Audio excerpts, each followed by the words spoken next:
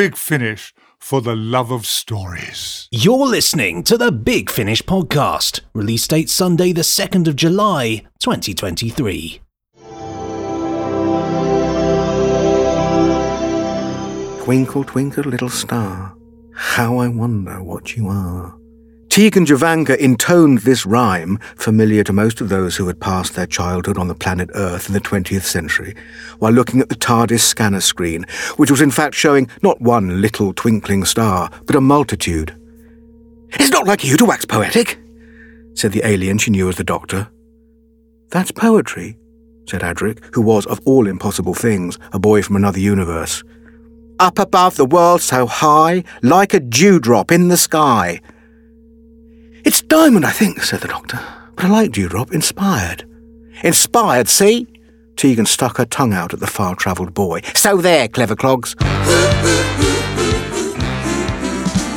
Nick and Benji. Hello to all of you. I'm Benji Clifford. He's Nick Briggs. This is Big Finish. Audiobooks, audio drama, and this podcast. All for the love of stories.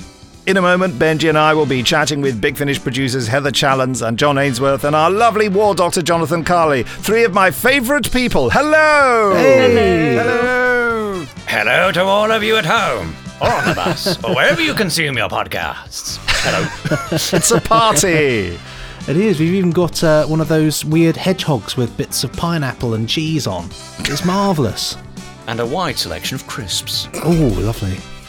Crunchy. Well, after that, it'll be time, of course, for the Good Review Guy, reviewing the reviews of The Ninth Doctor Adventures Back to Earth, starring Christopher Eccleston. Who are you? Me, I'm the Doctor. Then we go behind the scenes with the latest Doctor Who audio novel release narrated by the rather brilliant Matthew Waterhouse. It's entitled Prisoners of London, and it's released this Wednesday, the 5th of July. Classic Doctor Who is an alien character. Following that, it'll be time for listeners' emails sent to podcast@bigfinish.com.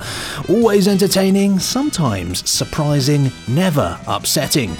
Your views and comments delivered onto our screens for us to read out. Beautifully explained. Then we're just going to have a sneaky peek into the future for Big Finish, reminding you of the future audio drama releases that have been announced so far. It's a busy month ahead. James Robert McCrimmon. Then the Randomoid Selectatron will once again be delivering a random release with a 25% discount skillfully attached to it by Big Finish content manager Jackie Emery. So far, it's an unknown quantity. So let's time jump to that very moment when we know what it is. You'll be sent for full data extraction. And finally, as always, we round off the podcast with a free 15-minute tease. And this week it is, of course, from the Doctor Who audio novels Prisoners of London, written and read by Matthew Waterhouse. The Doctor raised his head and looked for a second as if he might burst into song. Instead, he began to recite, "Twinkle, twinkle, little bat, how I wonder what you're at. Up above the world you fly, like a tea tray in the sky." Lewis Carroll, you'd have admired him, Adric. A brilliant mathematician from Earth. Nice man, deeply imaginative. Rather strange. "It seems all mathematical so-called geniuses are rather strange," said Tegan. Welcome, Heather, John and Jonathon. Since it's a party atmosphere here and was, at least until today, a lovely summer, it's all gone wrong. Who knows what the weather will be like on Sunday when this is released. What is it that makes you all most happy about Doctor Who and most happy generally? Who's going to leap in first about Doctor Who? Oh, wow. That's a big question, isn't it, though? It is. Well, We're starting existential. Brilliant. It's a big podcast party. I mean, I suppose for me, it's inevitably linked into nostalgia because it's always been there, you know. And so even watching, you know, modern day Doctor Who, Jodie Whittaker, you know, David Tennant, whatever, that's still sort of tapping into what I felt when I first watched, you know, Patrick Troughton and John Pertwee and Tom Baker. So it evokes those feelings from childhood. I mean, that's not completely it, of course. You know, it's, you know, you get involved in the stories and excited about that. But I think that's definitely part of it. Well, you've rather beautifully answered the question why. But I mean, what is there a specific bit of Doctor Who that, you know, that makes you the happiest? in terms of the type of thing that happens or the type of story. For whatever reason. Oh God, I don't know. I mean, I get excited seeing things inside the TARDIS for some reason. Even now, you know. Yeah, me too. Whichever TARDIS, bizarrely. Yes, it's sort of special, isn't it? I think one of the moments that I've most enjoyed from modern Doctor Who was when Amy first goes into the TARDIS at the end of the 11th hour, which I thought was quite beautifully done. And we hadn't seen that TARDIS, you know, it was new for the audience as well as for her. And the music and just her reaction to it, and the Doctor was pulling all the levers and everything. I just thought that was beautifully done and really quite magical, actually, and I loved that. It was wonderfully built up, wasn't it? The whole episode, you were really waiting to get in that box, and I think it was really exciting as well, because it was the first time with the new series that we had a new TARDIS, both inside and outside, and so that for fans, I think it was even more of a sort of, because you're there thinking, oh, this is it. Like, everyone else had that moment that had only jumped on with the first with the new series for the first time. They got their new TARDIS. Oh. Yes. They became one of us. I always quite like the moment where a companion really gets to sort of savour the moment where it's like their first alien planet or their first trip into the past, or just, you know, just the idea of stepping out into the TARDIS and being somewhere completely magical and new, and sort of realising that it's all real. I think that they were always quite special to me. Yeah. Well, I mentioned to you all before we started recording that I watched Colony in Space last night. Not all of it yet. I'll finish it tonight. You know, and when Jo first realises she's not on Earth, she's really terrified. Yeah. And it's quite an interesting scene, that. Yeah, because it's not the reaction you necessarily expect, which is quite, I suppose... I mean, we were all familiar with the new series being quite emotionally sophisticated and in tune, but it's quite a bold choice for back then to say, actually, this could be a lot for someone to process. It's not quite the idealistic thing that we know it to be now. Yes, it's more celebratory now, isn't it? It's more like, wow, new experience is incredible. But back in the 70s, nobody wanted new experiences. And it gives Jo somewhere to go, that journey of coming round to it.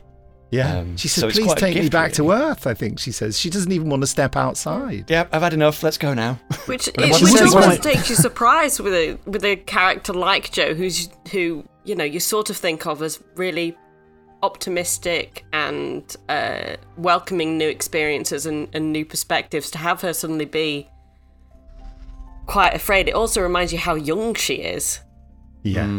She's really she actually says to him, I'm a bit scared, Doctor, when he's saying, should we just go up there and have a look? You know, she's like, I think we can go now. You know, I went to an alien planet and I saw some rocks and a flower, and then I went home. That was enough for me. And the episode ended there. But I'd be scared if somebody said, go out that door, it's an alien planet. I'd be absolutely terrified. I'd be like, oh my goodness, what? Yeah. Well, I just mainly need reassurance that certain leading political figures weren't there, and I'd jump straight in. Even if it did look like a quarry, so... Yes.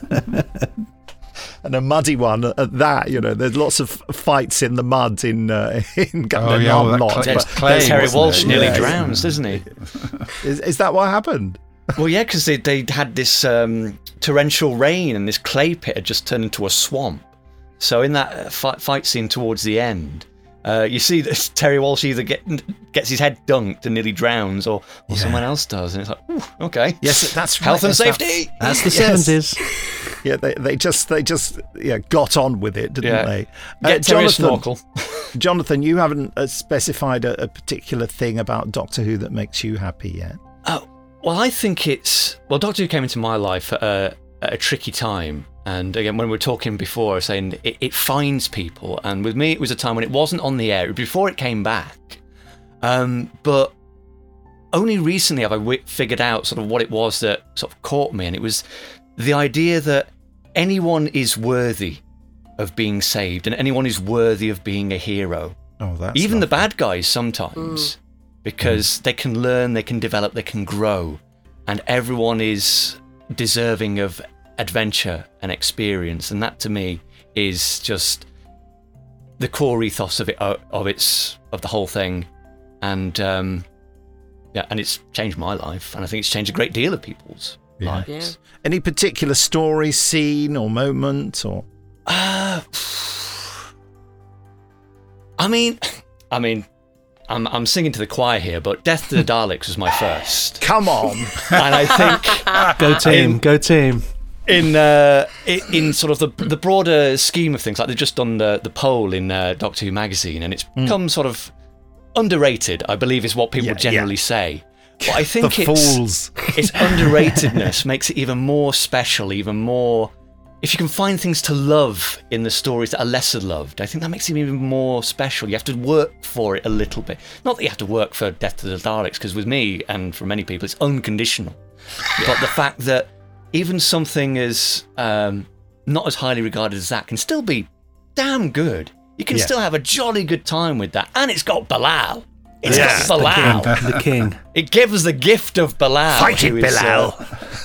I think sums the whole thing up. He's a little sort of timid creature. Yeah. But he's the hero in the end. He saves the day. Yeah. And I think that's the core of the message, really. We love brought that back round. I'll tell you something just quickly, because this is a great opportunity to bring this up. I saw something on Facebook the other day that actually made me think about this story. You know, in the opening where you see the stone Exelon. David Howe asked this question, didn't he? What was that all about? Because it was never resolved. He said, it was like a damning criticism from him. Did anyone ever explain the petrified life forms at the beginning? I mean, I've never thought about it. Because they're just like the petrified forest in the Daleks, aren't they? As Terry Nation just thinks, I think I'll put some petrified things around. It probably was a petrified forest until Terence Dix told him to change it from being a jungle, because I think he'd written another story set in a jungle. Again. He did that last year. It's a petrified spoon then. They've got to go there, come back, and then go in again. 9 times. Heather, did you mention a specific moment or story? You very beautifully encapsulated what you like. Oh gosh, well, it's strange listening to sort of John and you guys talk about nostalgia, because I definitely feel a sense of nostalgia, but obviously my sense of nostalgia is towards modern Who. Last week. Yeah. And but you are a quarter of a century old now. I am, yes, as of yesterday. Well, not yesterday when this podcast goes out. Yeah, I'm 25. Belated happy birthday. Thank you. Well done. She was served by a robot on her birthday. I was. It was a very nice dinner.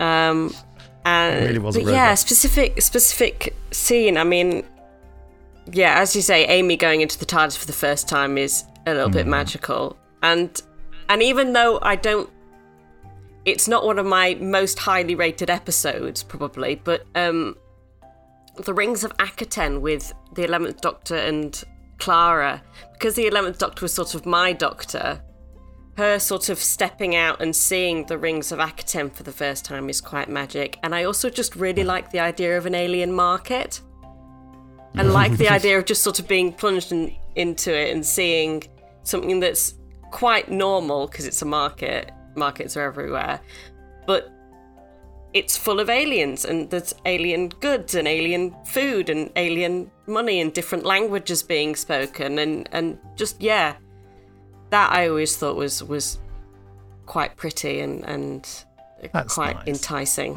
Could I direct you to Sword of Orion, which features a big alien bazaar? Who wrote that one? Yeah. How many years ago was that? Oh, Benji.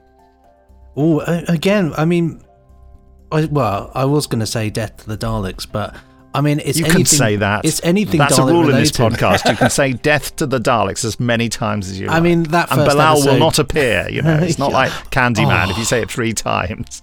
I wish he would. I'll tell you one thing, and I think I've mentioned it before. Something that really filled me with joy was I remember UK Gold doing Dalek Day.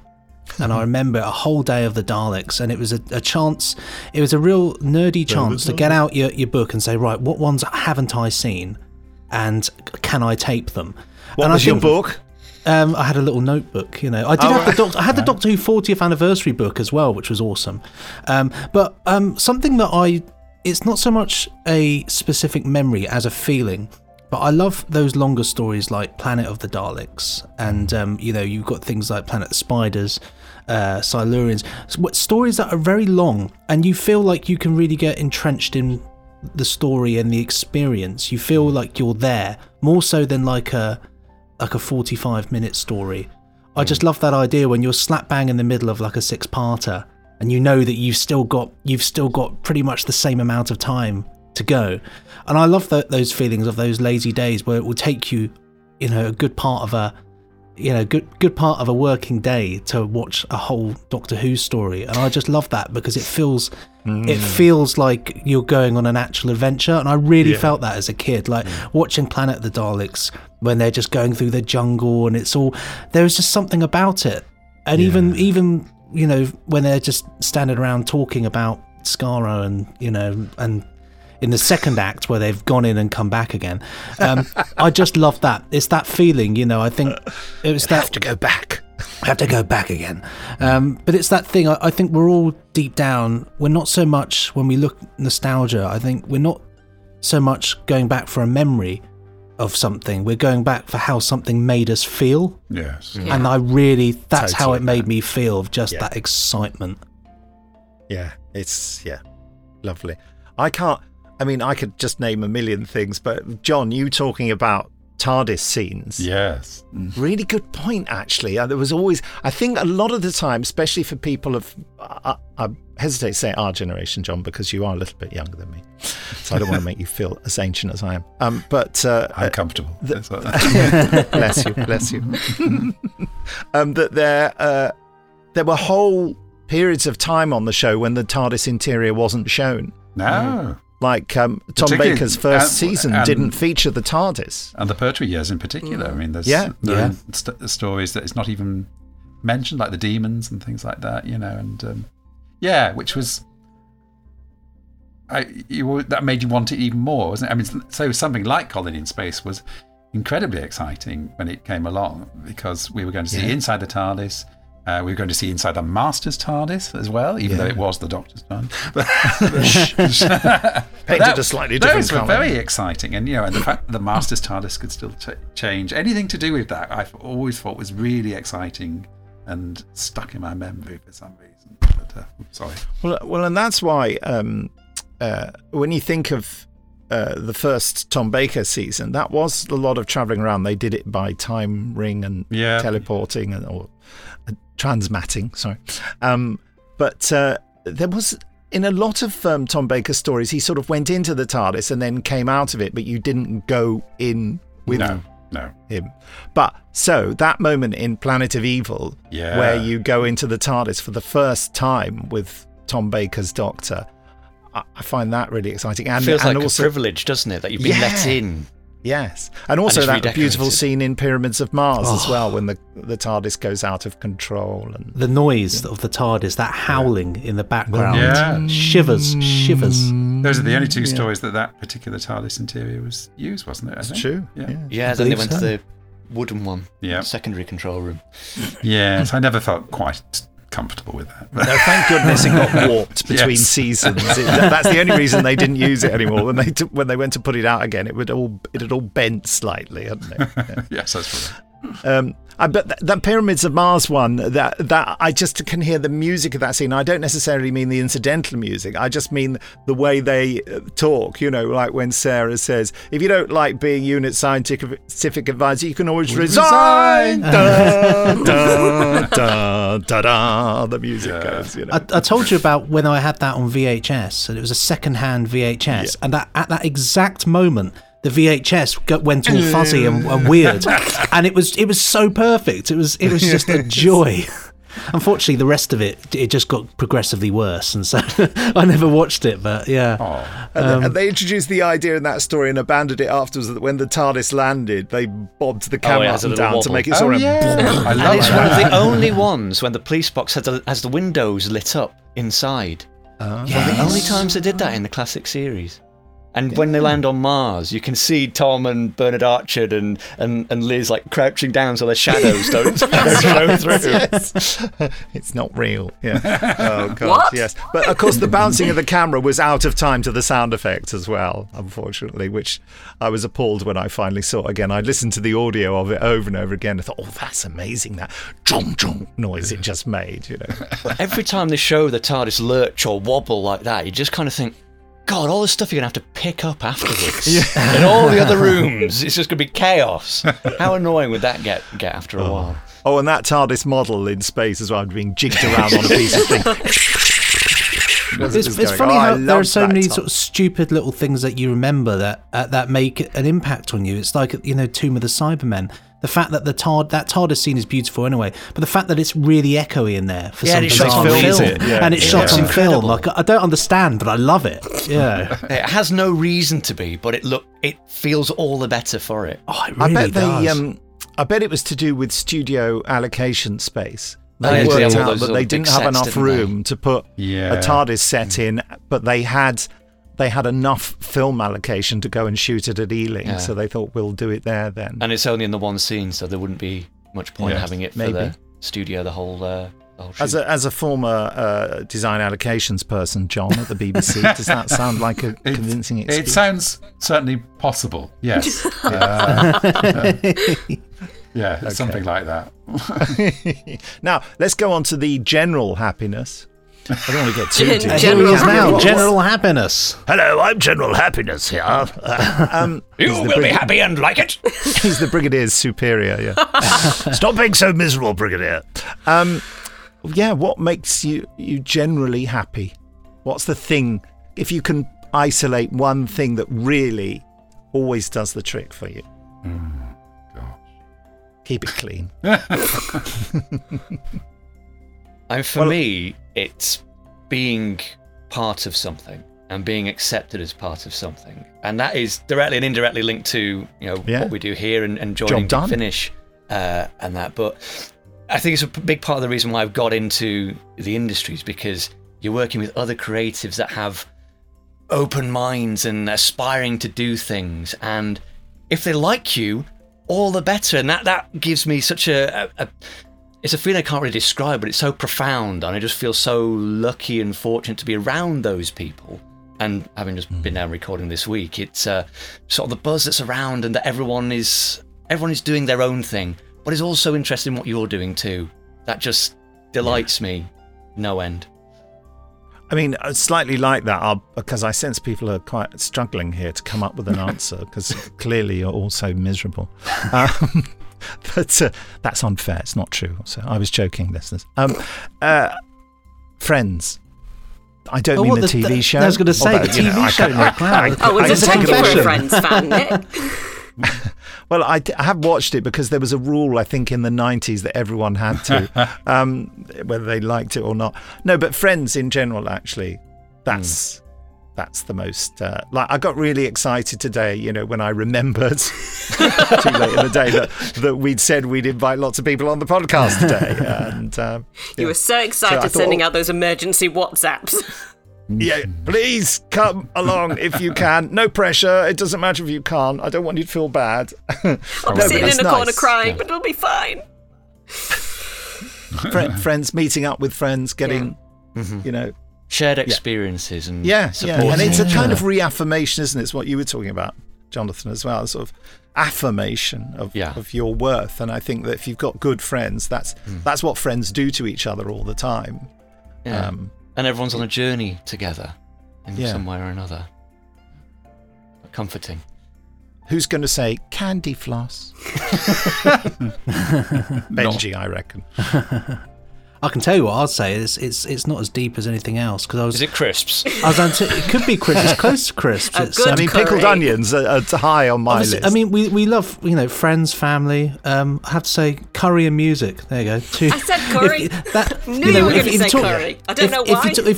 If you're talking about something that's like it never fails. That combination never fails. You just give me a curry, stick a record on. Discovery is okay. Discovery. I like discovering new things. Be that new music, curries, new curries, new television programs, new beers. I love it. I'm when always somebody... sending you photographs of new cans of beer, aren't I?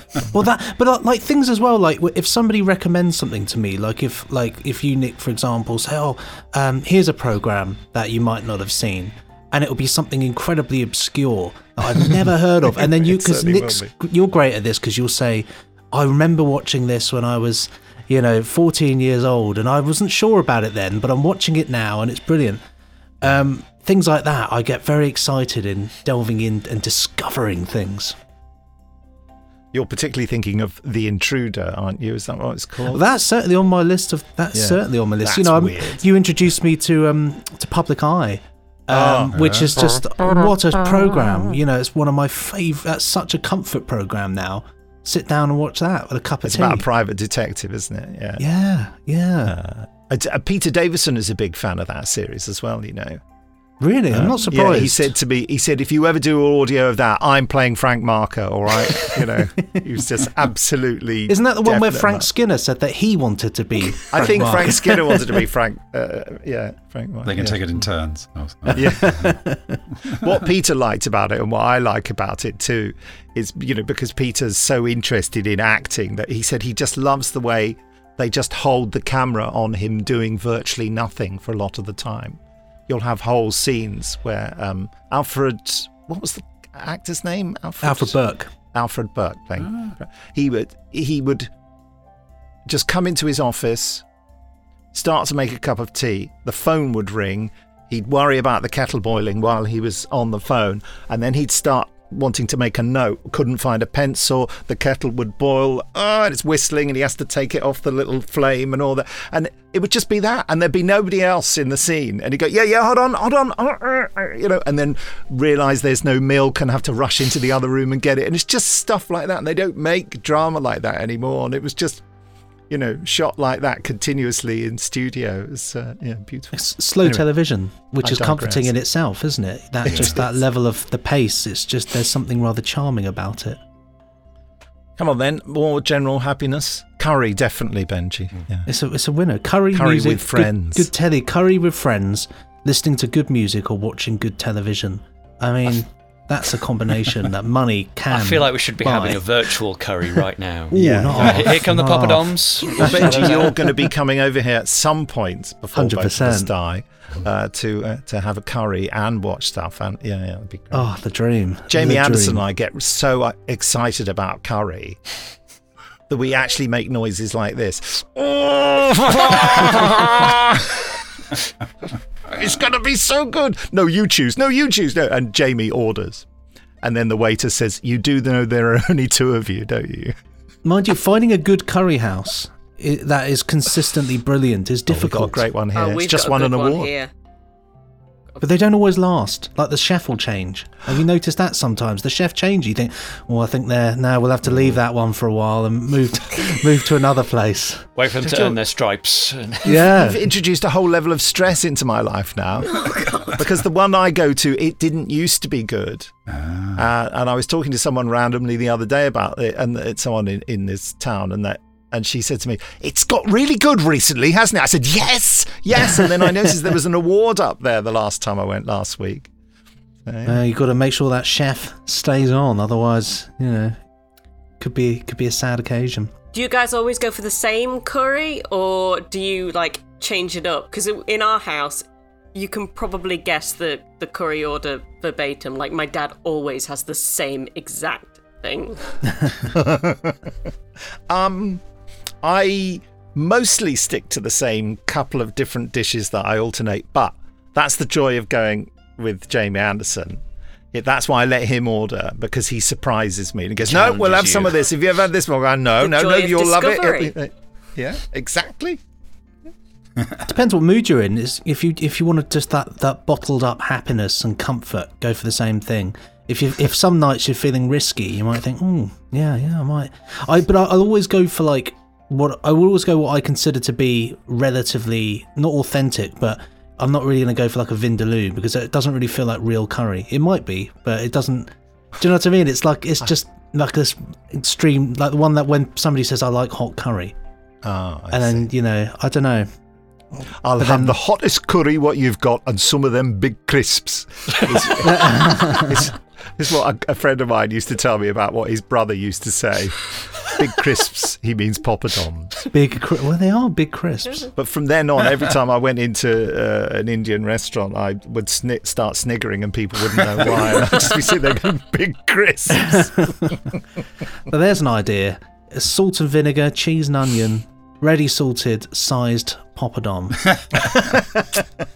I did once think it would be hilarious on stage in a play called The Unexpected Guest by Agatha Christie when I was playing the dead body for the first 20 minutes of the show.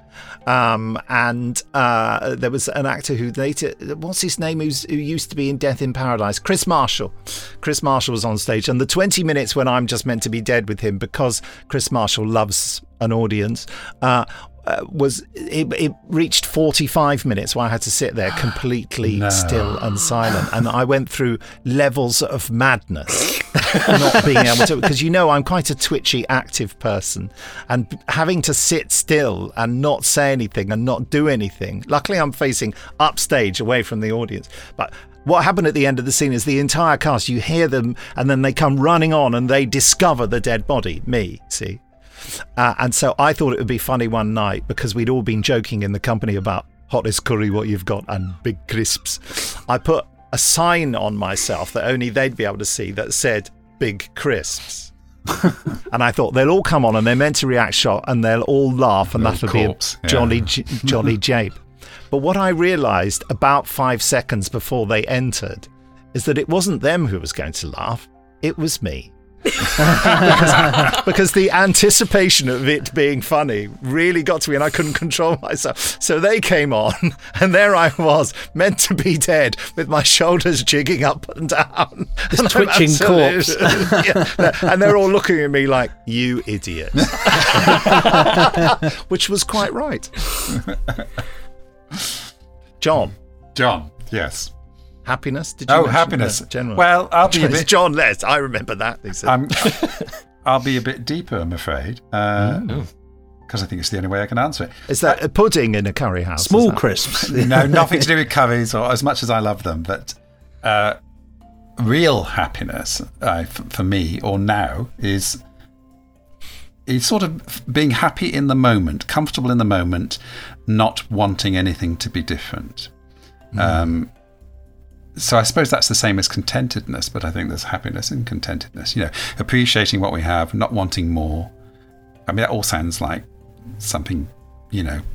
Just read on the internet. Well, it is Buddhist, It is Buddhist, isn't it? It's not being slave to the past, anything in the past could upset you, and not worrying about what might happen next. And what you haven't got.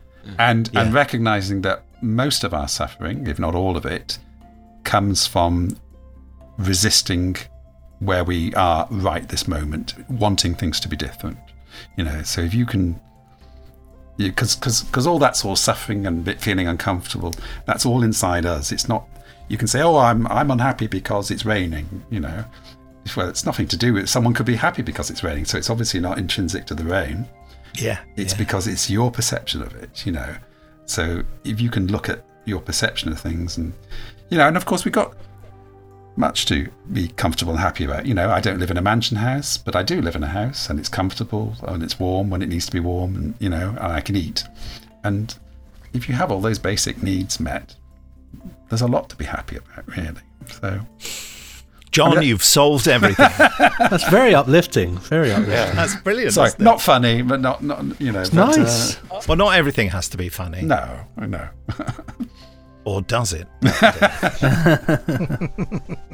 That's brilliant, isn't it? Have I left anyone, who has something to say that we haven't heard? I think Heather, is your turn, isn't it, to fully... you haven't done a general happiness? No, I just got... You I contributed got to the curry conversation. Curry tangent, yeah. I'm being that kid that says, sir, you haven't set any homework for Heather. Well, I don't know. I don't really know how to... follow John's. Just repeat what he said verbatim. Yeah. I mean, the only thing that's really sort of coming to mind is laughter, because I think it's very hard to think about anything else when you're laughing, and it's very hard to feel any other emotion than happiness when you are laughing. If it's a proper sort of tears in your eyes laughter, then that moment is kind of worth it, I think. Yeah. And that kind of feeds into what everyone has said about spending time with friends, about feeling part of a community, or I mean, studio days, we always laugh so much. It's frankly ridiculous. But yeah, and also, being happy in a moment and being at peace with what you've got. It's just, it all comes around to smiling and laughter for me. Well, that's lovely. Yeah. By the way, Heather, I've just seen the video, the rough cut of the video for the last Third Doctor we recorded, and there is a lot of laughter going on there, and everyone is talking about is that just guest actors are going, it's a bit crazy here. Everyone's laughing so much. Yeah. Well, I mean, there's like a whole 5-minute video of Tim just trying to get a green screen to fold down, isn't there? Oh, I know, yeah. And at the end, he's triumphant. He says, "The Doctor beats aliens!"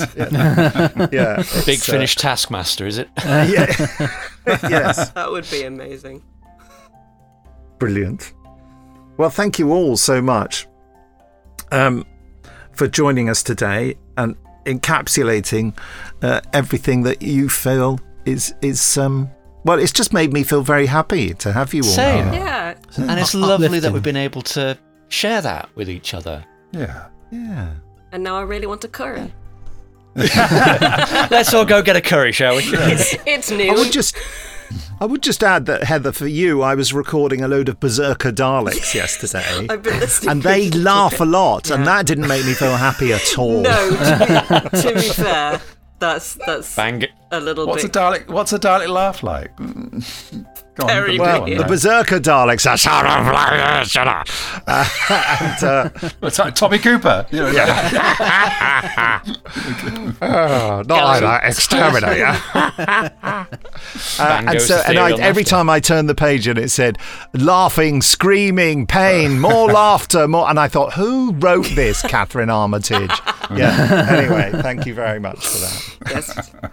Yes. Well, may I bid you all farewell.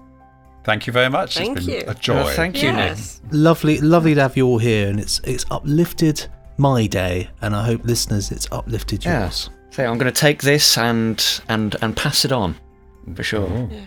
That's a lovely thing about happiness. If you can share it, that in turn you're doing good for someone else, and I think doing some good for yourself as well.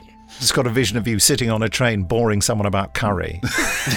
Some random stranger. Hello, let me tell you about curry. You know, they call them big crisps. Thanks, folks. Well, wasn't that lovely? Lovely. Happiness. Very happy. Let's see if you're happy now with a good review guide, finding the latest positive comments about Big Finish productions to help recommend them for you. And as promised this week, we're looking at the 9th Doctor Adventures Back to Earth. From Big Finish Productions, Doctor Who, the 9th Doctor Adventures Back to Earth. Who are you? Me, I'm the Doctor. What Doctor? What do you mean? What's your name? Just the Doctor. No escape. There's no escape. There's no escape. There's no escape. Sorry, old girl, but nothing and no one gets inside our defences. I know you won't like it, and I probably won't either, but there is something very powerful and very malevolent down that rabbit hole, and we're going in after it. Oh, there's nothing more that I detest. Hello? Fine. Be spooky then. It's okay. Inside, quick. Than an uninvited guest. Murder! Oh! Whoa, hold on! Get down!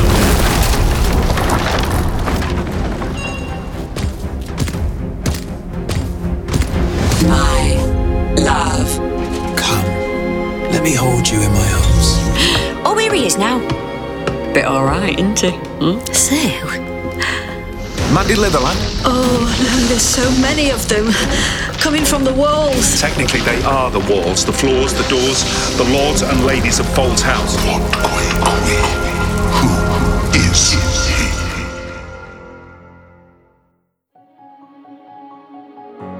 Big Finish, for the love of stories. Just go to bigfinish.com and type Back to Earth into the search pane at the top to find this one. It's a particular way you have to say it, don't you? Back to Earth. Sorry, I interrupted you. Back to with a number 2. No, no number 2s. First up is whoreview.com with a dash in between the who and the review. Back to Earth is a strong collection of stories taking the Ninth Doctor on 3 very different adventures on his favourite planets.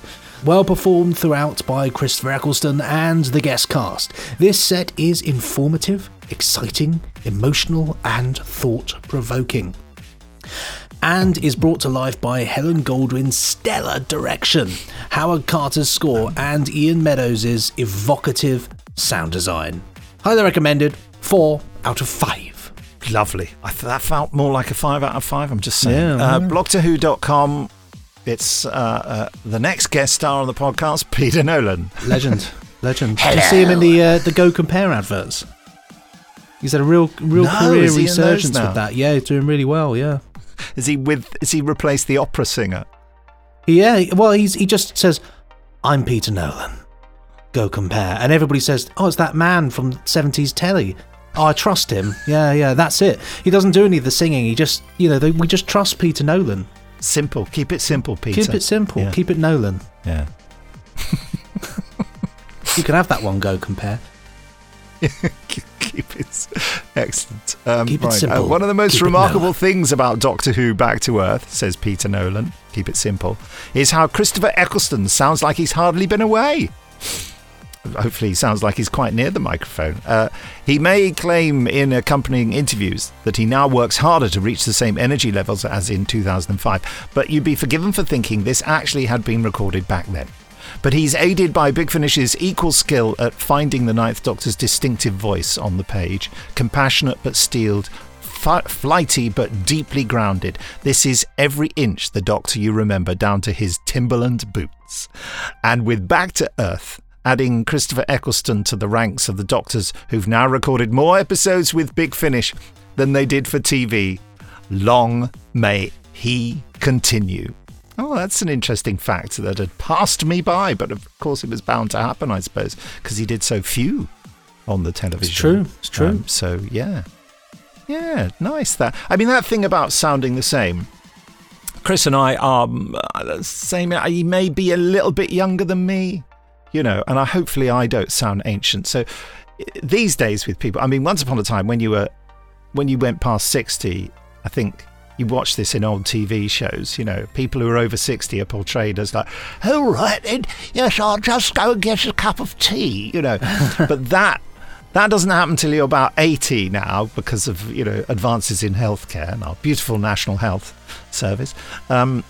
So, yeah, I think we're still, able to sound like our younger selves, even if we're in our 60s. Is it not a mindset as well that whereas before you'd say, "Oh, I'm 60, I'm old, I'm an old person, I'm on, Well, I'm certainly in that mindset. but it's a different type of mentality though. If that thing of like when you were 60 in say 1960, you were like, "Wow, he's a 60-year-old man," Whereas now 60 is like, well, some of the most vibrant Hollywood actors turn 60 and you don't even think about it.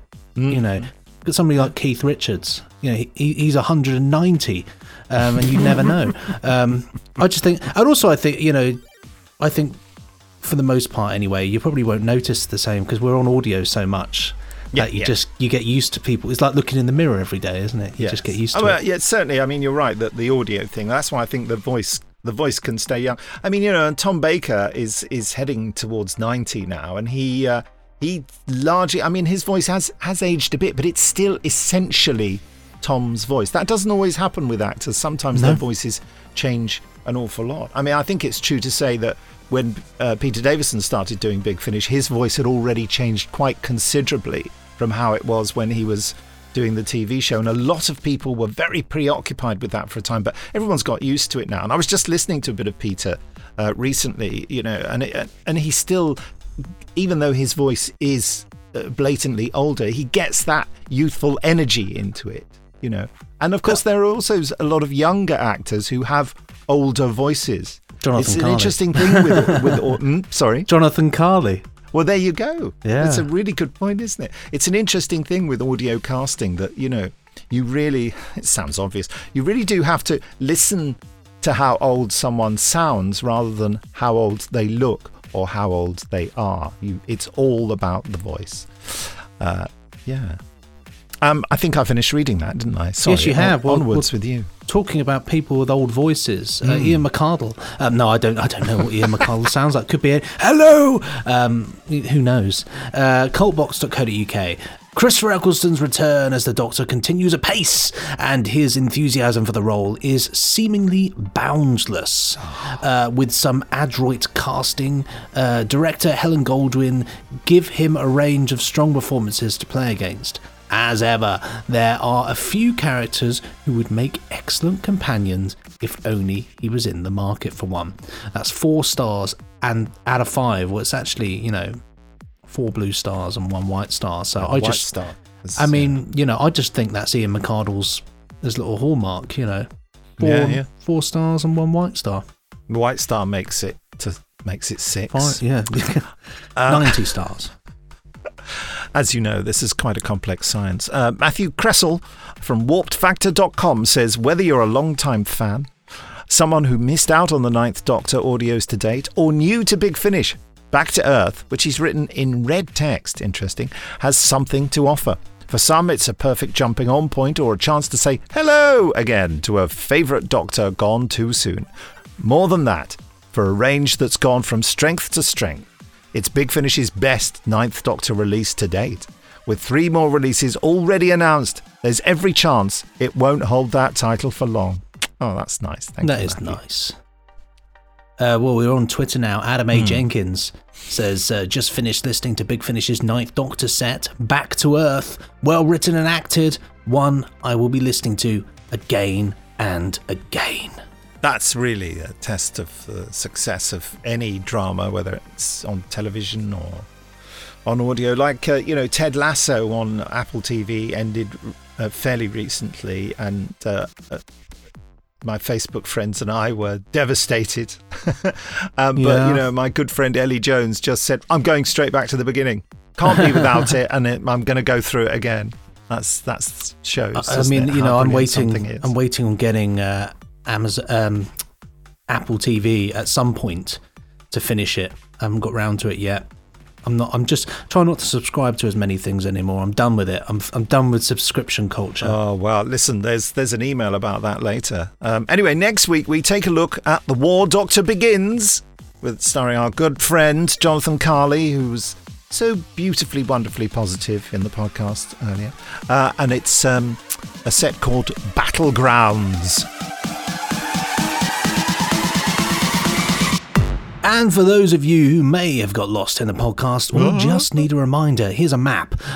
Still to come in the podcast, listeners' emails sent to podcast@bigfinish.com, and we'll be looking into some future releases from Big Finish. Plus, the Randomoid Selectatron, giving you a 25% discount on a randomly selected Big Finish release.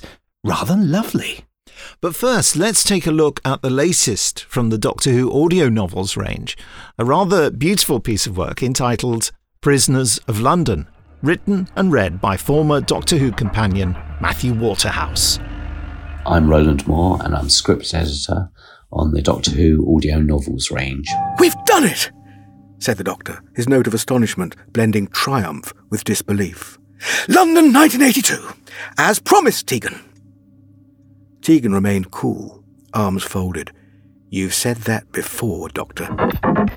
Prisoners of London is our 5th release, and it's our 2nd one from Matthew Waterhouse. I'm finding this range really interesting to do, really rewarding. It's not like anything else that we produce. It's not a full cast drama, and it's not a talking book. It's this sort of brilliant hybrid that really allows you to sort of bring things off the page in a really immersive way.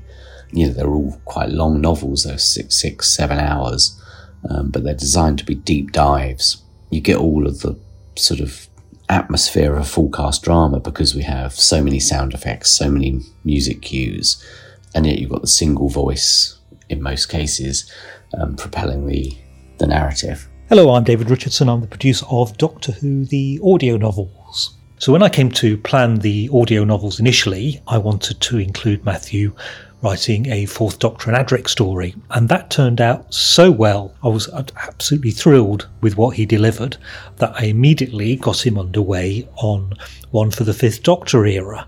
I mean, Matthew knows the characters of the Fifth Doctor, Nyssa, Tegan and Adric so well that it really was a no-brainer to have him involved. My name is Matthew Waterhouse. I've written a Doctor Who audio novel called Prisoners of London, which I've also read. Slowly, this planet is being reformed. In their innocence, the colonizers from the planet Earth thought the process would make a replica of their long-lost home, terraforming. In fact, the process might better be called gelg-forming, developing a quite different atmosphere which will gradually become less and less pleasant for humans. With a Doctor Who story, you first of all have the TARDIS crew in this police box, going somewhere, and first of all you have to decide where they're going. Finding the setting, placing them somewhere interesting, somewhere an adventure can occur, somewhere there's a problem which the Doctor, through his intellect, will solve with the help of his friends. So that's the key to it, is where are they going to go? What is this planet? Or, in a historical drama, what period of history will it be? Once you have that place, once the characters land on it and they begin to engage with the place, they hopefully come alive. They become living characters.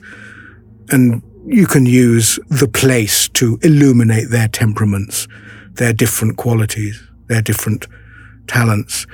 Everything I try and do with Doctor Who fiction is always to write towards the spirit of the classic Doctor Who and to write the characters as they were, so that everything you do as you listen, the listeners think, yes, that's Adric, that's right. From what we know about him, this makes sense that he would do that under these circumstances. This is how he would relate to Nyssa under these circumstances. This is how Nyssa relates to him. This is the way Tegan might behave. So it's a matter of remembering things they did on the show and trying to kind of enrich them and deepen them, but very much writing to the pure spirit of the show. Just go to bigfinish.com and type Prisoners of London into the search pane at the top to find this one. And that's released this Wednesday, the 5th of July.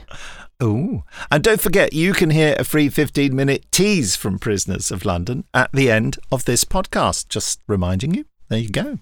Thanks for putting this in capitals, Nick. You lived up to last week's pledge. I did, because you kept saying on Wednesday. It worked. Well, meanwhile, it's time for listeners' emails. And you don't need to put that in capital because it just draws me in. And if you want to send your emails, you can send them in capitals, but it won't make much of a difference. Okay. We can't read out capitals. Well, I suppose we can, but anyway, if you want to send them, send it to podcast@bigfinish.com. Get them in and we might just read it out. That's what Jules Thomas did. Subject, thank you very, very, very much to both of you. Hi there, Nick and Benji. Hi there. I'm waiting on you, Nick, to say hi there. I've said it several times. Obviously, Zoom cut it out. It looked like you were trying to eat the microphone. All I could see is you kind of going. Obviously, Zoom thought that it was. I was just going, hi there. Hike. This is my first time emailing you, so I hope it's okay. No, it's not okay. It's absolutely not. That's wonderful. I'm a big fan of the Big Finish range, especially you two doing the podcast. Thank you very much. Since the 28th of March, I have been in and out of hospital, being quite ill, and I only properly came home for good on Monday the 19th of June.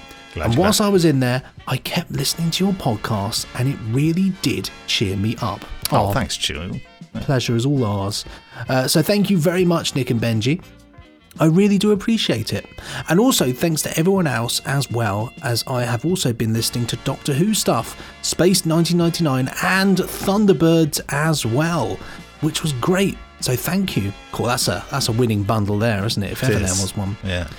just to let you know, I also do have a CD player, which I use to play audiobooks on, because I'm registered blind, and I really enjoy your audio range. See, that's a good point. We didn't even consider that. That makes a lot of sense.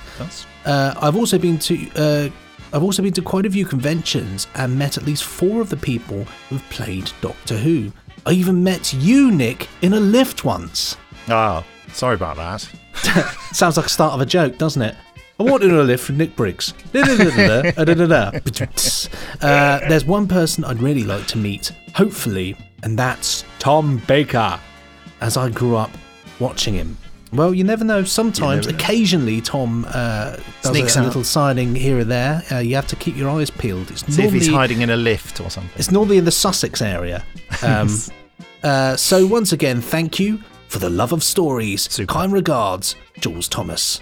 Oh, that was lovely. Thank you. Very nice. Next up, Angela Newton has written in praise of funny, she says. Ahoy there, Nick and Benji! Yar! Ahoy there! Yar! I'm looking forward to hearing how you both handle the ahoy there greeting. If you read out my email, please give it a bit of welly. I think you'll find it most satisfying. You're absolutely right, Angela. We did. Did you find that satisfying? Yeah, I think there was a welly in there. Certainly a slip-on garden shoe. Hey, he's sharp. As a fairly recent Big Finish convert, I started listening in one of the early lockdowns. Goodness. I have a particular weakness for productions which prioritise comedy alongside the drama. I've always been a comedy lover, and I find myself reaching for the play button when I need a story that really lifts me. I'm primarily a Torchwood listener, and my favourite productions that really deliver on comedy are The Last Beacon, Serenity, 5 People You Kill in Middlesbrough, and Expectant. In less skilled hands, the dryness of some of the one-liners wouldn't land in the face of the drama. But the great performances that the casts turn in really make these a joy for the ears. Listen to that, folks. Finally, just a word on the Dewey Decimal System. I'm a trained academic librarian, so I'm absolutely qualified to comment. Basically, all you need to know is that it's a terrible classification system for books, hopelessly out of date and complicated. By far the most superior classification system is the Leeds system, which is also in place at the London School of Economics. I'm happy to provide more information if you feel you need it. You don't need it. It's terribly boring. And she finishes by saying, Avast! Avast there, Angela. Avast behind. Well, there's no need for that. Thank you, Angela. That was lovely. Just goes to show, isn't it? Dewey Decimal System has maybe had its day. I remember I had to learn all about that at school, and it was, indeed, terribly boring. Well, I mean, can you remember the basis of it? I can't really. It's basically just a way of finding books, and you have to go to either the librarian or a computer, and by working out the decimals, you can work out precisely what type of book is where in the library. Weird. I remember doing the cards filing system when I was at drama school, and that's how you'd look up books. You know, you just go to all this vast bank of little drawers and pull them out. You know. Oh yeah, that was in like in Ghostbusters, where they're in that first bit and the ghost blows all the cards out. Here we go. Dewey Decimal Classification is structured around 10 main classes covering the entire world of knowledge. Each main class is further structured into 10 hierarchical divisions, each having 10 divisions of increasing specificity. Oh, sorry. So, for example, if you want to access encyclopedias in Scandinavian language, you go to 030 for encyclopedias, and then 038 for encyclopedias in Scandinavian languages. Well, I think this is proof that we all think in a different way. You know, you know what I mean. So, but hopefully there are no people left who think in that way. I like the system of going up to the librarian and just saying, "I want this book. Where is it?" And they say, "Over there." And I say, "Great." They look it up on their microfiche, on their BBC microcomputer, or an Acorn. Finally, we got one from Clive Lewis here with the subject of compact discs. It always brings me great joy to see discs spelt with a C as opposed to a K, because it's quite often spelt with a K, and I think you know nothing. Oh, you know what I was taught when I was working for magazines? I was taught that with the spelt with a C, it's audio. Spelt with a K, it's a computer. It's a computer disk. That is very interesting. I don't know whether that's true, but that's what I was taught, and that was the in-house style. Yeah. Floppy, disk is with a K on a computer. Of course it is, like disk because it's space. American, you see, and Americans spell disk with a K anyway, don't they? Or hard disk, and of course floppy disk with a K, or floppy diskette. Yes, that's what it comes from, diskette, which is spelled with a K. Isn't that interesting? I mean, marginally. I do find that interesting. It's the type of thing that's you never think about because you mostly don't care. Doesn't make you more happy than curries, though, does it? No, it doesn't. Curry spelt with an X. Sorry. Felicitations, Messrs. Briggs and Clifford. I hope you're both doing well. My gosh, it's like the planet Sun out there. Yes, not today, though. No, but it has been, hasn't it? Very hot in the UK. Today it's more like Carcharat. Just sort of wet and not very nice. In answer to your question, That's really niche, that. Carcharat, that's from the genocide machine, isn't it? You're welcome. I can only remember that because Sylvester McCoy could never pronounce it. Car something. Car seats. And there were the Carcharatans as well, and he kept calling them the Carcharatans. The Carcharatans. And I say, I'm really sorry, Sylvester, we'll have to do that again. Oh, no. Anyway. Well, there we go. In answer to your question, I'm a massive advocate of physical media. Okay. This comes from having simply been caught out too many times by the following scenarios. Record a program on your Skybox or equivalent to keep forever as a completist, only for the box to pack up and need replacing. Yep, that's happened to me with the BT box. How many times do you get a missed start? That's infuriating, isn't it? Or it stops halfway through and you think, great, I've lost the end of Emmerdale. I don't tape Emmerdale. Never have. Who does? Buy and download albums on your phone only for the phone to be lost, or you change your contract and lose everything. Well, I mean, another thing is buying things in general online now. They can be edited and changed. So you can buy a lovely program only to find that secretly they cut out scenes and modify it, and you think, well, this isn't actually what I paid for. TV and radio programs. Oh, no, you missed out. Have a massive Amazon playlist. Oh, I'm sorry. Have a massive Amazon playlist that suddenly, due to an account update, deletes itself. No! True. Happens. TV and radio programs you would previously have had on CD or DVD disappearing off the iPlayer or streaming service, or being available but heavily edited. Yeah, That's there we go. The point you made. Yeah. You know, and what about things as well, like certain television shows on streaming platforms that don't get a physical media release? They get taken away and then they're just gone. They're gone, you know. They giveth with one hand, they taketh away with the other. Media. I mean, that's what, Stephen Noonan, who we seriously must have back on. I wanted to invite him today, but I know he needs more preparation time with his tech. So sorry about that, Stephen. Should have got you on today. That would have been fun. But very much a physical media man, and he's sort of converting me to it for all these reasons, really. Yeah. Well, it's like this, there's a big hoo-ha about Star Trek, the home of Star Trek, Paramount Plus this week, and how they're, cancelling various things, and, and things what get are they put doing?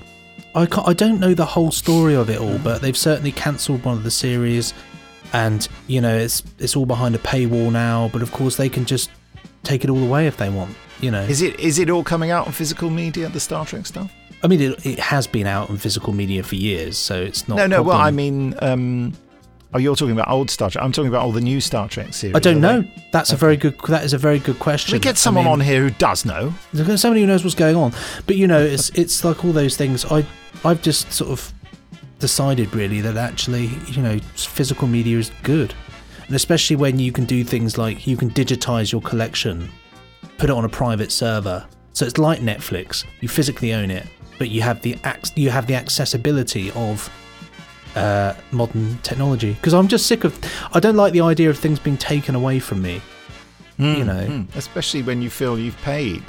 Well, quite. You paid your subscription, but it's very ephemeral, isn't it? Yeah. Or even things being edited to reflect modern day views. As somebody that loves old entertainment, old TV, you watch things with knowledge that they might retrospectively have things that you don't agree with, but in some ways watching it back as an artifact of a certain time shows us how far we've come as human beings and how tolerant we are of things now and how attitudes have changed. And I just don't think that editing things to reflect that actually is, I don't think that's progress. I think it's the opposite of progress. I know, it sort of has the whiff of book burning about it, doesn't it? It's sort of eradicating the things that you don't agree with. But, and you have, that's exactly, I'm really repeating what you said. I think we have to acknowledge that we have developed and have come far, but the only way you can do that is if you can still see the past as it actually was, rather than a sort of edited version of it to fit your current views.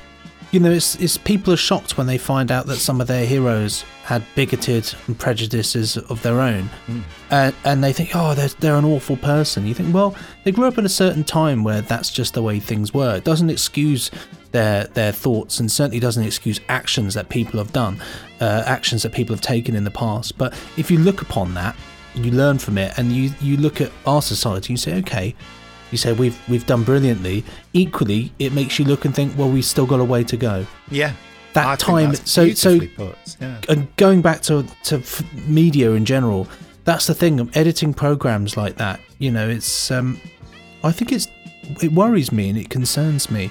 But also it's like you're concerns me punishing that people for not being remarkable. Hardly anyone is remarkable, and most people adopt the prevailing attitudes of their time. Absolutely. There will come a time, I'm sure, when people will look back and condemn people for eating meat, and that will be beyond the pale. But the whole of the Oneiden line has just been cancelled. That's all they ever do is eat. Eat meat, presumably. Well, certainly on those ships. Bully beef, yes. That's just the thing. I think it's important. It's something that means a lot to me. There'll be people out there that disagree, but I just don't like the idea that things can be changed. It's from a Big Finish context, it'd be like having our CD releases that are now out of print and us heavily editing the downloads, and then people saying, well, hold on a minute, this is different to what other people have experienced. And there's that level of thing, it becomes complicated. It feels a bit like 1984, doesn't it? When they, it's let's perfect the language until everybody is saying what we want them to say and thinking what they want us to think. In the words of Life of Brian, you have to make up your own mind and think for yourself. And come to your own conclusions, which is exactly what is in this email by Clive Lewis, because it says here, conclusion. If it's on my shelf on a shiny disc, whether it's CD, DVD, Blu-ray, or whatever happens, I can pick it up and play it. Plus, as a collector, I can just stand there and look at all the precious things, thinking, nothing in the world can stop me now. Don't we all? Well, I've got crates in my attic of DVDs and things like that, and I never open them, but the knowledge that I have them is brilliant, because I think, well, I can grab that at some point. I would say, though, that the digital downloads, you own those. They don't disappear. If Big Finish was to vanish in a puff of smoke tomorrow, you'd still have your digital downloads. Depends. You wouldn't Depends on the company. Yeah, if you didn't have them downloaded, no, you wouldn't be able to download them again because we'd have disappeared. But, actually, we would have made some provision for this. But do you see what I mean? Where streaming, but it's interesting, the number of people, quite a large number of people consistently ask us to do a streaming service. And, because they prefer that. But what they're asking for is that potential ephemeral thing, because it's only available to you as long as the delivery service to stream on exists. Anyway, it's very difficult. That's why it's good to back things up and back them again. It's useful. It's also useful for when sometimes. Not that will happen at Big Finish, because it just won't. But look at Doctor Who and its past there of things being missing, and it's those just deliberately wiping them, and it's those wonderful people who are immortalised in Doctor Who history, who made recordings and were out at backing things up, doing things like that we have a complete, at least audio, not including that one little bit in the Abominable Snowman. We have the complete audio. What is the one little bit? there's like a 5-second dropout when Patrick Troughton's talking that doesn't actually exist. Yeah, there we go. I didn't know that. Yeah, just a tiny little section that doesn't actually exist. Wow. I don't think he says anything particularly interesting, but it's there. I have a CD player in the kitchen, and I've currently got a car with a CD player. I'm re-listening to the original War Doctor series and Doom Coalition. My daughter also has a CD player in her bedroom for borrowing my Big Finish CDs. We love to see that. Do I listen to my purchases on the Big Finish app? Yes, of course I do. It's so convenient when using my headphones. Do I totally see why digital releases come out first? Yes, completely. And I often listen on the release day, especially to Once and Further. Once and Future, I think. Oh, yeah, that's Once and Future, isn't it? Once and Further is the spin-off series with Felicity Kendall.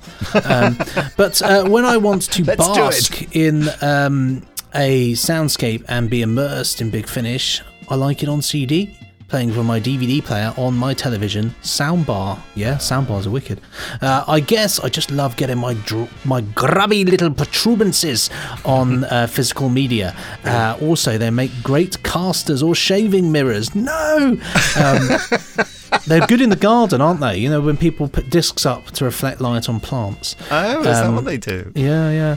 I think We've been putting mirrors in our garden. I think they scare away the seagulls, don't they? By flashing light around.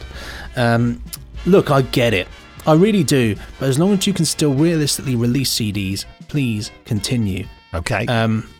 P.S. My grandmother was really looking forward to Attagirl when it was announced, but just couldn't fathom it not being on a CD or really want to listen any other way, so sadly never got to hear it. Yeah.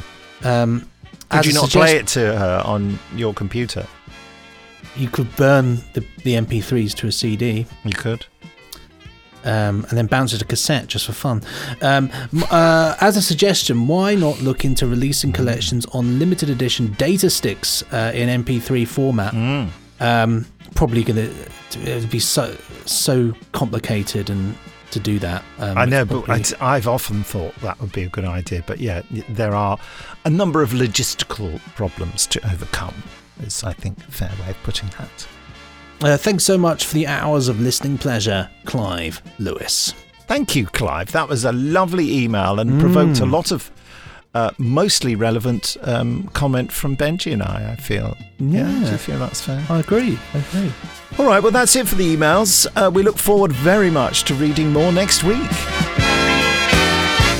And of course, we realise that regular listeners will know that the Randomoid Selectatron is preparing itself at this very moment, promising a 25% discount on a randomly selected Big Finish release. And just a reminder that we'll also be teasing you with the first 15 minutes of Prisoners of London, the latest Doctor Who audio novel released this Wednesday, the 5th of July. You see, putting this in capitals works every time. Yeah, it works, you see. But first, let's look ahead to what's coming up in the future.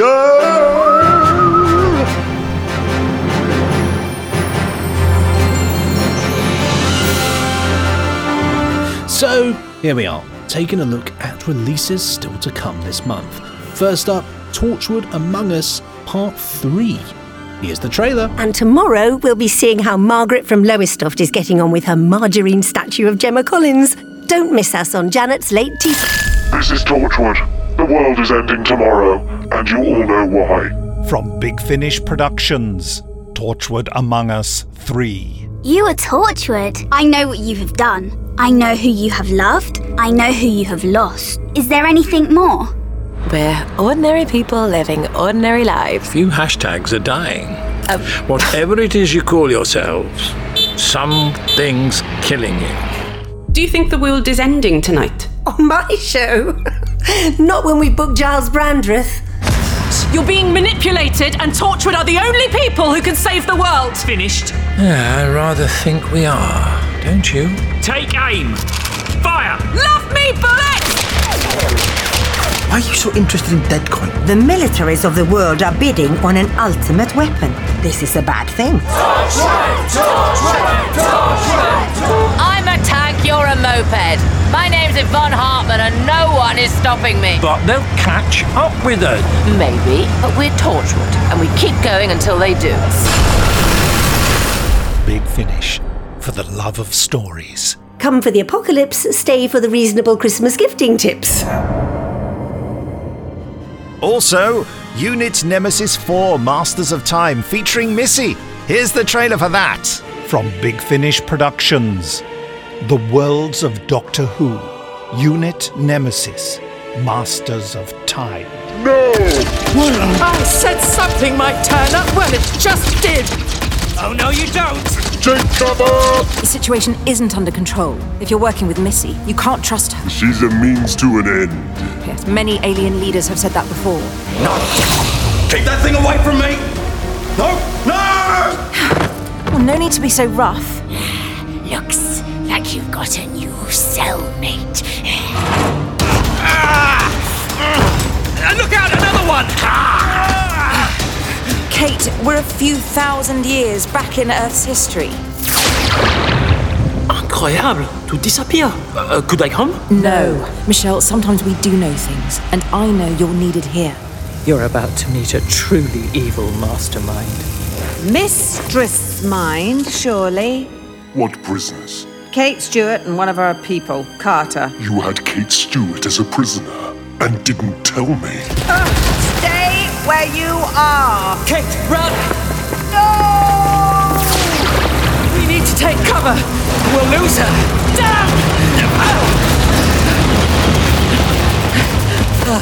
Big Finish, for the love of stories. Missing you already. Bye! Don't you dare cut me up!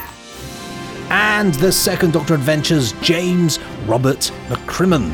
No trailer is available yet, but here's an exclusive, tantalising clip. Be silent for James Robert McCrimmon, the Laird of McCrimmon.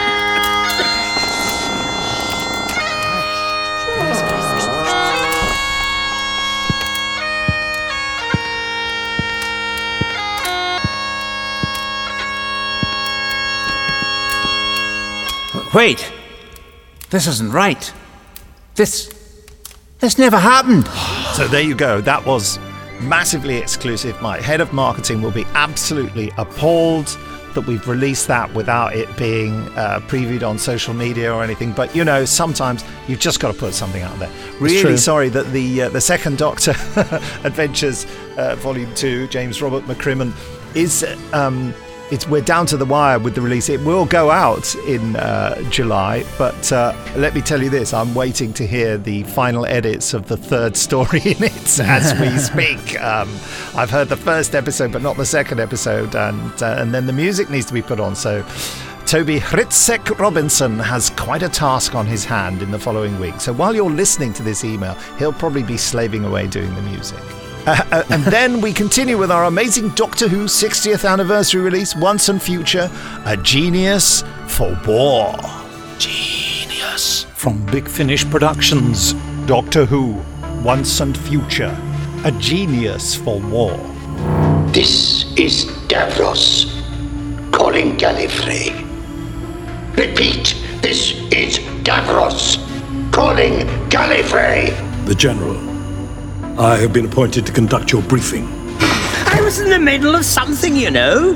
But no, pluck me out of time, drag me halfway across the universe without so much as a by your leave. We wouldn't use the time scoop to bring you here unless your presence was absolutely unavoidable. The Dalek Emperor has accused me of treason.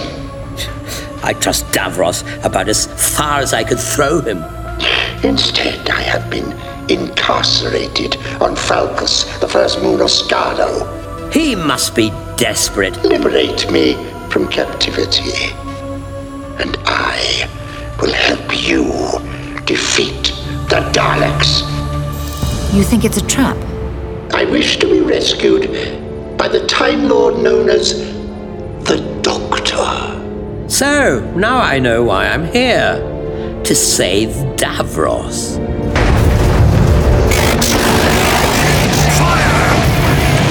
Well, that's get going, shall we?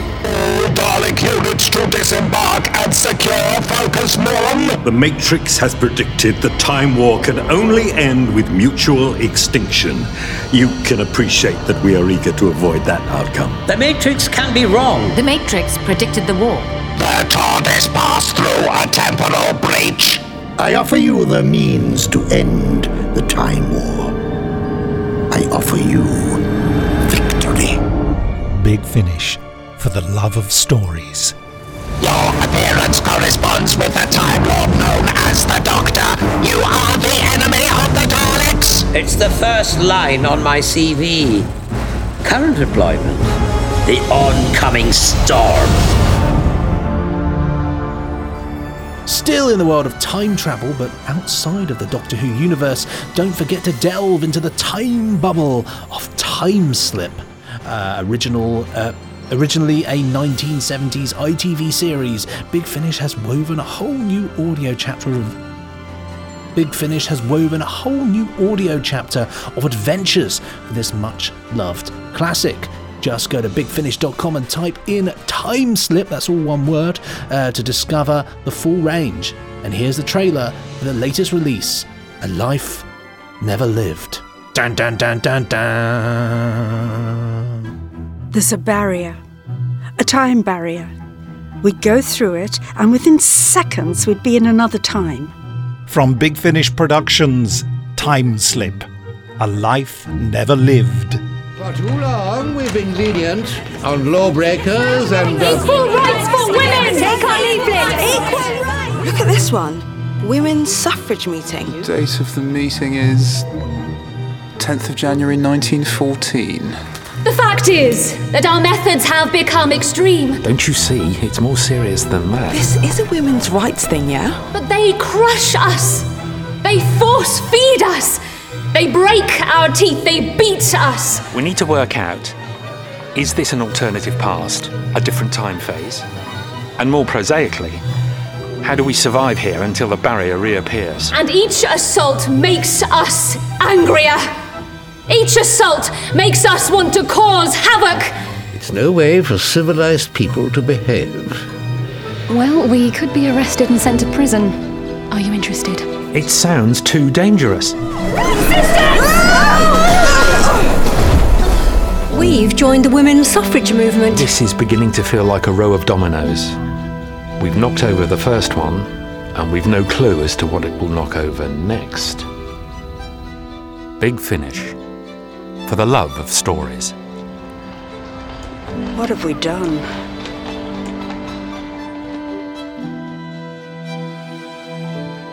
And that's it for our sneaky peek at what's coming up later this month of July 2023. Just a reminder that you can have your own sneaky peek into the future by going to bigfinish.com and clicking the What's New button at the top. And then you can go through month by month, if I could say month. Monks by monks. Monks, lots of Single months. file. I think I said month or lunth. Anyway, month by month, you just click the arrow bar. That's why I was distracting myself with, and you just keep going on month by month to find out, I like saying it now, to find out what's coming up in the future. It's a lovely voyage of discovery. Well, that was rather exciting, wasn't it? And you know what else is exciting? The Randomoid Selectatron. Oh, you've got to say that. You keep breaking my script. Sorry. I'm just a menace. How are we going to do it then? I'll just do that again. All right. In the meantime, it's the Randomoid Selectatron, where we randomly select a Big Finish release and offer you a 25% discount on it. I think that's the fastest I've ever said it. That was very quick. Oh, it's touch and go, it's touch and go whether it actually comes out right. It's like baking. It's like, it's if you've ever made a, what are those things called? That souffle? Right, souffle, yeah, it's just like that, Very difficult. So what have we got? I'm ready and poised to type in the title. Well, Ran is, absolutely on topic here with the Yes Men. The Second Doctor story. Well, yeah, because we were talking about the Second Doctor. 2.1 to be precise. Wow, there you go. Written by Simon Guerrier, starring Annika Wills and Fraser Hines and Elliot Chapman as the Doctor, Jamie, Polly and Ben. That sounded like Elliot Chapman's playing the Doctor, Jamie, Polly and Ben, but I know what you mean. Maybe he is, who knows? It's got Jane Slavin in it as well. Yeah. Legend. And the brilliant late lamented Stephen Critchlow. Brilliant. Here's the trailer. Coming soon from Big Finish Productions. Doctor Who, The Early Adventures, The Yes Men. No one home? No one anywhere, Ben. It's all very odd. You want to investigate. Don't you?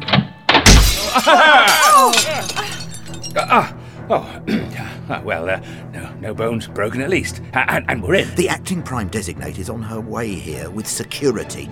You'll be sent for full data extraction. Can you tell me how she died? Accessing data from CIB. Meg Carvoss's death was due to myocardial infarction. I'm back at Culloden. This time, different. Meg Carvoss's death was due to an ischemic stroke. Now, hey, let them go. The Prime Designate says that if we advance, she will kill the hostages. You've got to do something. We are following the data extracted from your brain. What was it that killed her? Meg Carvoss's death was due to malignant neoplasia. A city under the ground. How long have you lot been down here? The city was established 12.8 years ago, citizen. She died of cancer, a heart attack, and a stroke. Yes, citizen. We think you can teach us. We dissect the operative parts of your head. Bring the human. No, wait. You don't need to slice me. Look, I can tell you what you want to know. Hey! Big Finish.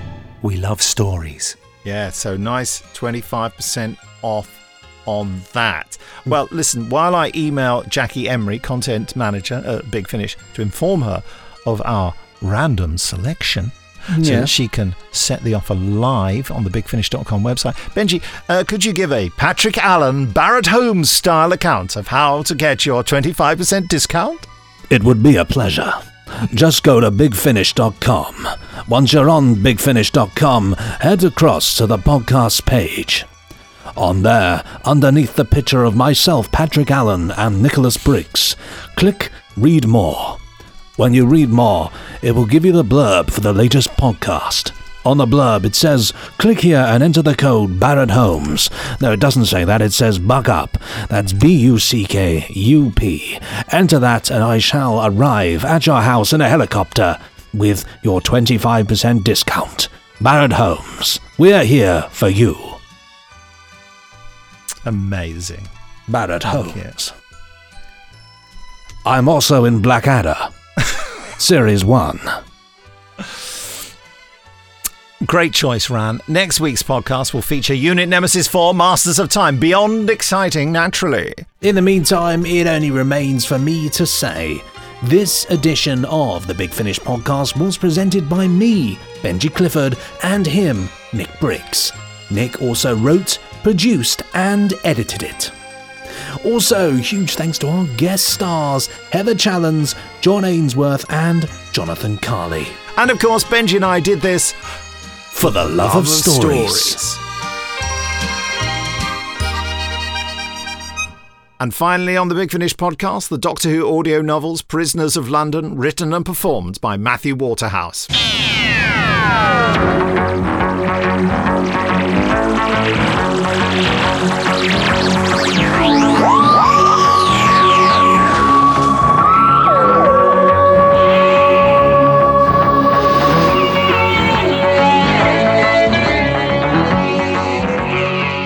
Big Finish presents Doctor Who, Prisoners of London, written and read by Matthew Waterhouse.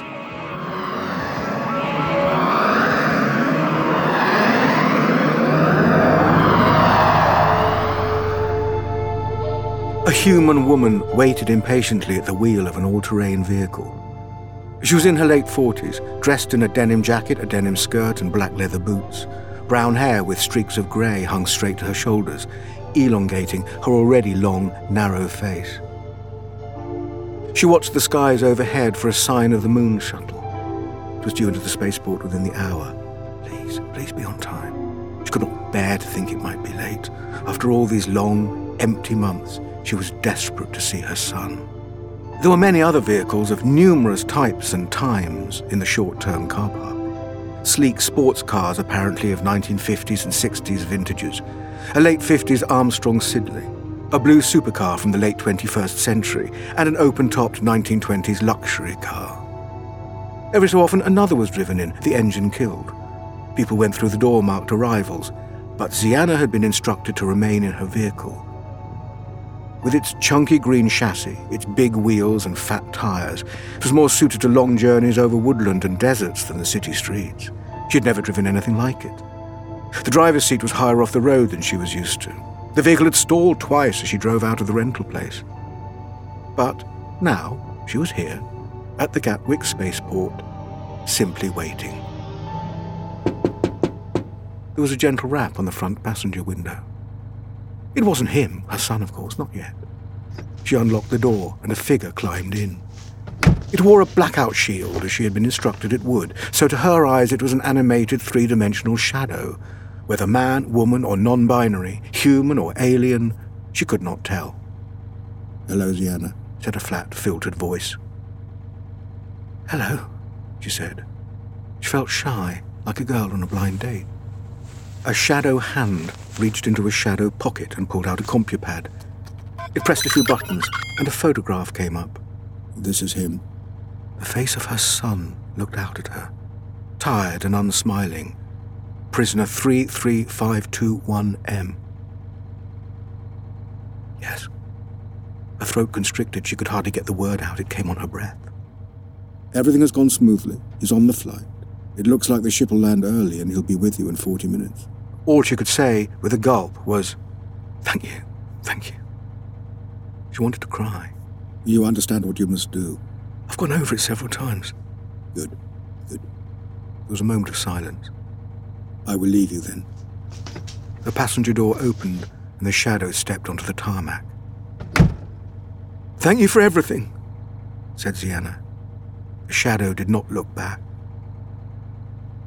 Ziana glanced skywards. Dusk was falling, and a small twinkling object moved against the browning light. "Twinkle, twinkle, little star, how I wonder what you are." A rhyme from the deep, deep past. So old it was, some said, a song of dead, distant earth. The twinkling light accelerated. Ziana gripped the steering wheel and waited for her son.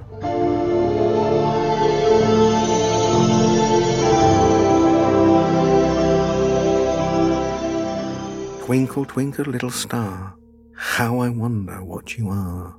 Teague and Jovanka intoned this rhyme, familiar to most of those who had passed their childhood on the planet Earth in the 20th century, while looking at the TARDIS scanner screen, which was in fact showing not one little twinkling star, but a multitude. "It's not like you to wax poetic," said the alien she knew as the Doctor. "That's poetry," said Adric, who was, of all impossible things, a boy from another universe. "Up above the world so high, like a dewdrop in the sky." "It's diamond, I think," said the Doctor. "But I like dewdrop, inspired." "Inspired, see?" Tegan stuck her tongue out at the far-travelled boy. "So there, clever clogs." Adric grinned puckishly. He was young, no more than 16, short, dark-haired, humanoid, though not human and not like a human. He was by nature cerebral, his intellect discernible in his dark but fiery eyes. He wore green trousers and green boots and a yellow top. On his left breast pocket, a blue, gold-edged star twinkled in the light. Twinkle, twinkle. This was a badge for mathematical excellence awarded to him on his home planet. Like all outstanding teenagers, he was a blend of the confident and the insecure. He knew very well how intelligent he was. This was unsurprising given his hothouse upbringing. But as has been observed by the thoughtful, it is necessary to be grateful for the gifted young. Without them there will be no gifted adults, and without gifted adults the universe would be in even worse shape than it is. Consumed by numbers, Adric had spent much of his time alone, and like an adopted cat who had once been feral, he was not wholly socialized. Tegan, a woman almost comically proud of her non-intellectuality, the salt of the earth, as she saw herself, though perhaps others would have preferred less salt, found him intermittently adorable, but more often difficult and infuriating. She disliked the way he could make her feel small. She could not judge how far he was or was not aware of his air of what she took to be condescension. In truth, he had no cruelty in him, but had not yet grasped how what was limpid and beautiful for him should be baffling and incomprehensible to a less agile mind. Further, he was intellectually an adventurer, and she knew herself well enough to acknowledge this, though only to herself, a woman of routines, of simple tastes, of modest ambitions, a good job, a nice house, a nice boyfriend, a noisy game show on the telly, potpourri on the sideboard, and on a warm afternoon in a hammock, a cosy, predictable paperback, found not in a bookshop, but on a newsagent's spinner of no more than 125 pages. She was, in short, ordinary, which was itself extraordinary in the TARDIS, where the truly extraordinary was as common as twinkling stars. Here she was surrounded by intellectuals, having never before met one, and she was not sure she liked them. The clever person in her social circle on Earth had been the one who could add up darts scores fast. She had been about to embark on the job of flight attendant for an international airline before she had been swept away in this battered time machine, her job, which had been the pinnacle of adventure and sophistication as deduced from glossy magazines and TV commercials through which her sense of the world had been shaped.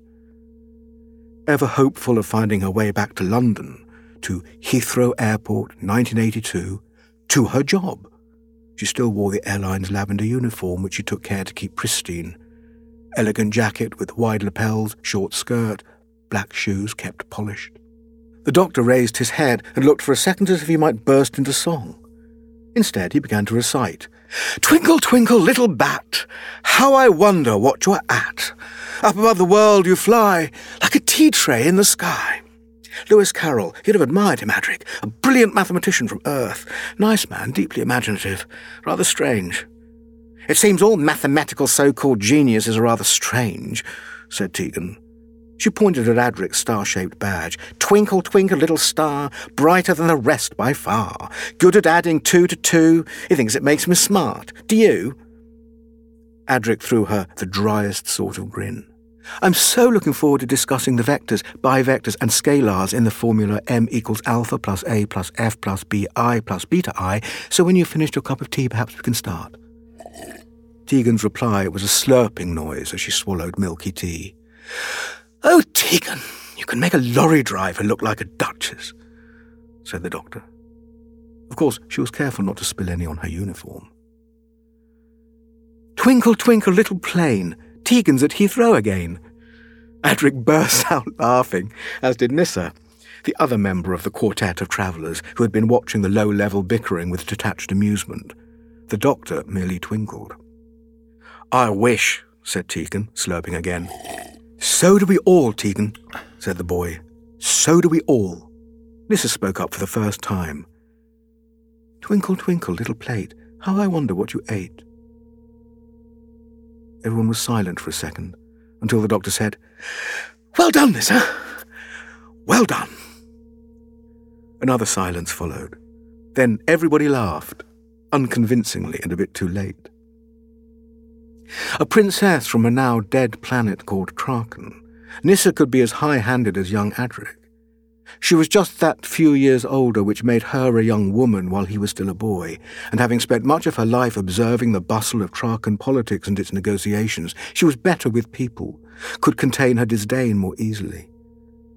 Dressed in elegant purple top and trousers, she looked as expensively dressed as any princess could wish to be. Her hair was attractively ringleted. Much more practical than Adric, while he dreamed of numbers, she could roll up her sleeves and construct an engine. Mostly their friendship was that of a smart, down-to-earth older sister and a brainy, distracted younger brother who needed looking after, though of course, coming from different universes, they were just as alien to each other as Tegan was to them.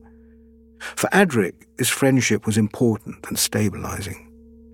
On account of Nyssa's practical streak, she handled Tegan quite well, and Tegan liked her. She may have been alien, and she may have been too bright for her own good, as Tegan perceived it, but Nyssa was a person you could chat with about hairstyles and makeup, while Adric sometimes seemed as abstract as his numbers, an elusive mist. And then there was the being called the Doctor, the self-proclaimed owner of this battered and inefficient timecraft called the TARDIS. A Time Lord from a planet called Gallifrey, he was so impossibly strange that he could, near death, reform his whole physical being, as the trio had witnessed. Now he looked like he might be in his late 20s, though he was approaching 1,000 years old. Often his oldness and oddness could be detected, because below the youthful surfaces there was nothing about him of a man in his late 20s. He had sandy hair and wore a long, light beige coat and striped trousers and plimsolls, as if about to play a rather affected game of cricket. Cricket was a game which Tegan found immensely boring. In this she agreed with Adric, but knew that her country was reputed to be good at it. Bizarrely, there was a stick of fresh celery, renewed daily, attached to the Doctor's coat's left lapel, for what reason no one knew. It certainly had nothing to do with cricket. Perhaps it was purely decorative. He spoke in a breathy rush, as if his thoughts moved faster than speech. Tegan gazed at her three friends, the mathematical boy, the practical, smart girl, the incomprehensible time-traveller. She slurped the last dregs of tea, making a disgraceful noise. Did she belong with these people? She could not say that she did. Oh, to be back on Earth, flying the friendly skies. Beef or chicken, sir? The weather in London is pleasant, ladies and gentlemen. Just a mild breeze from the south. Prepare for landing. Big Finish, for the love of stories.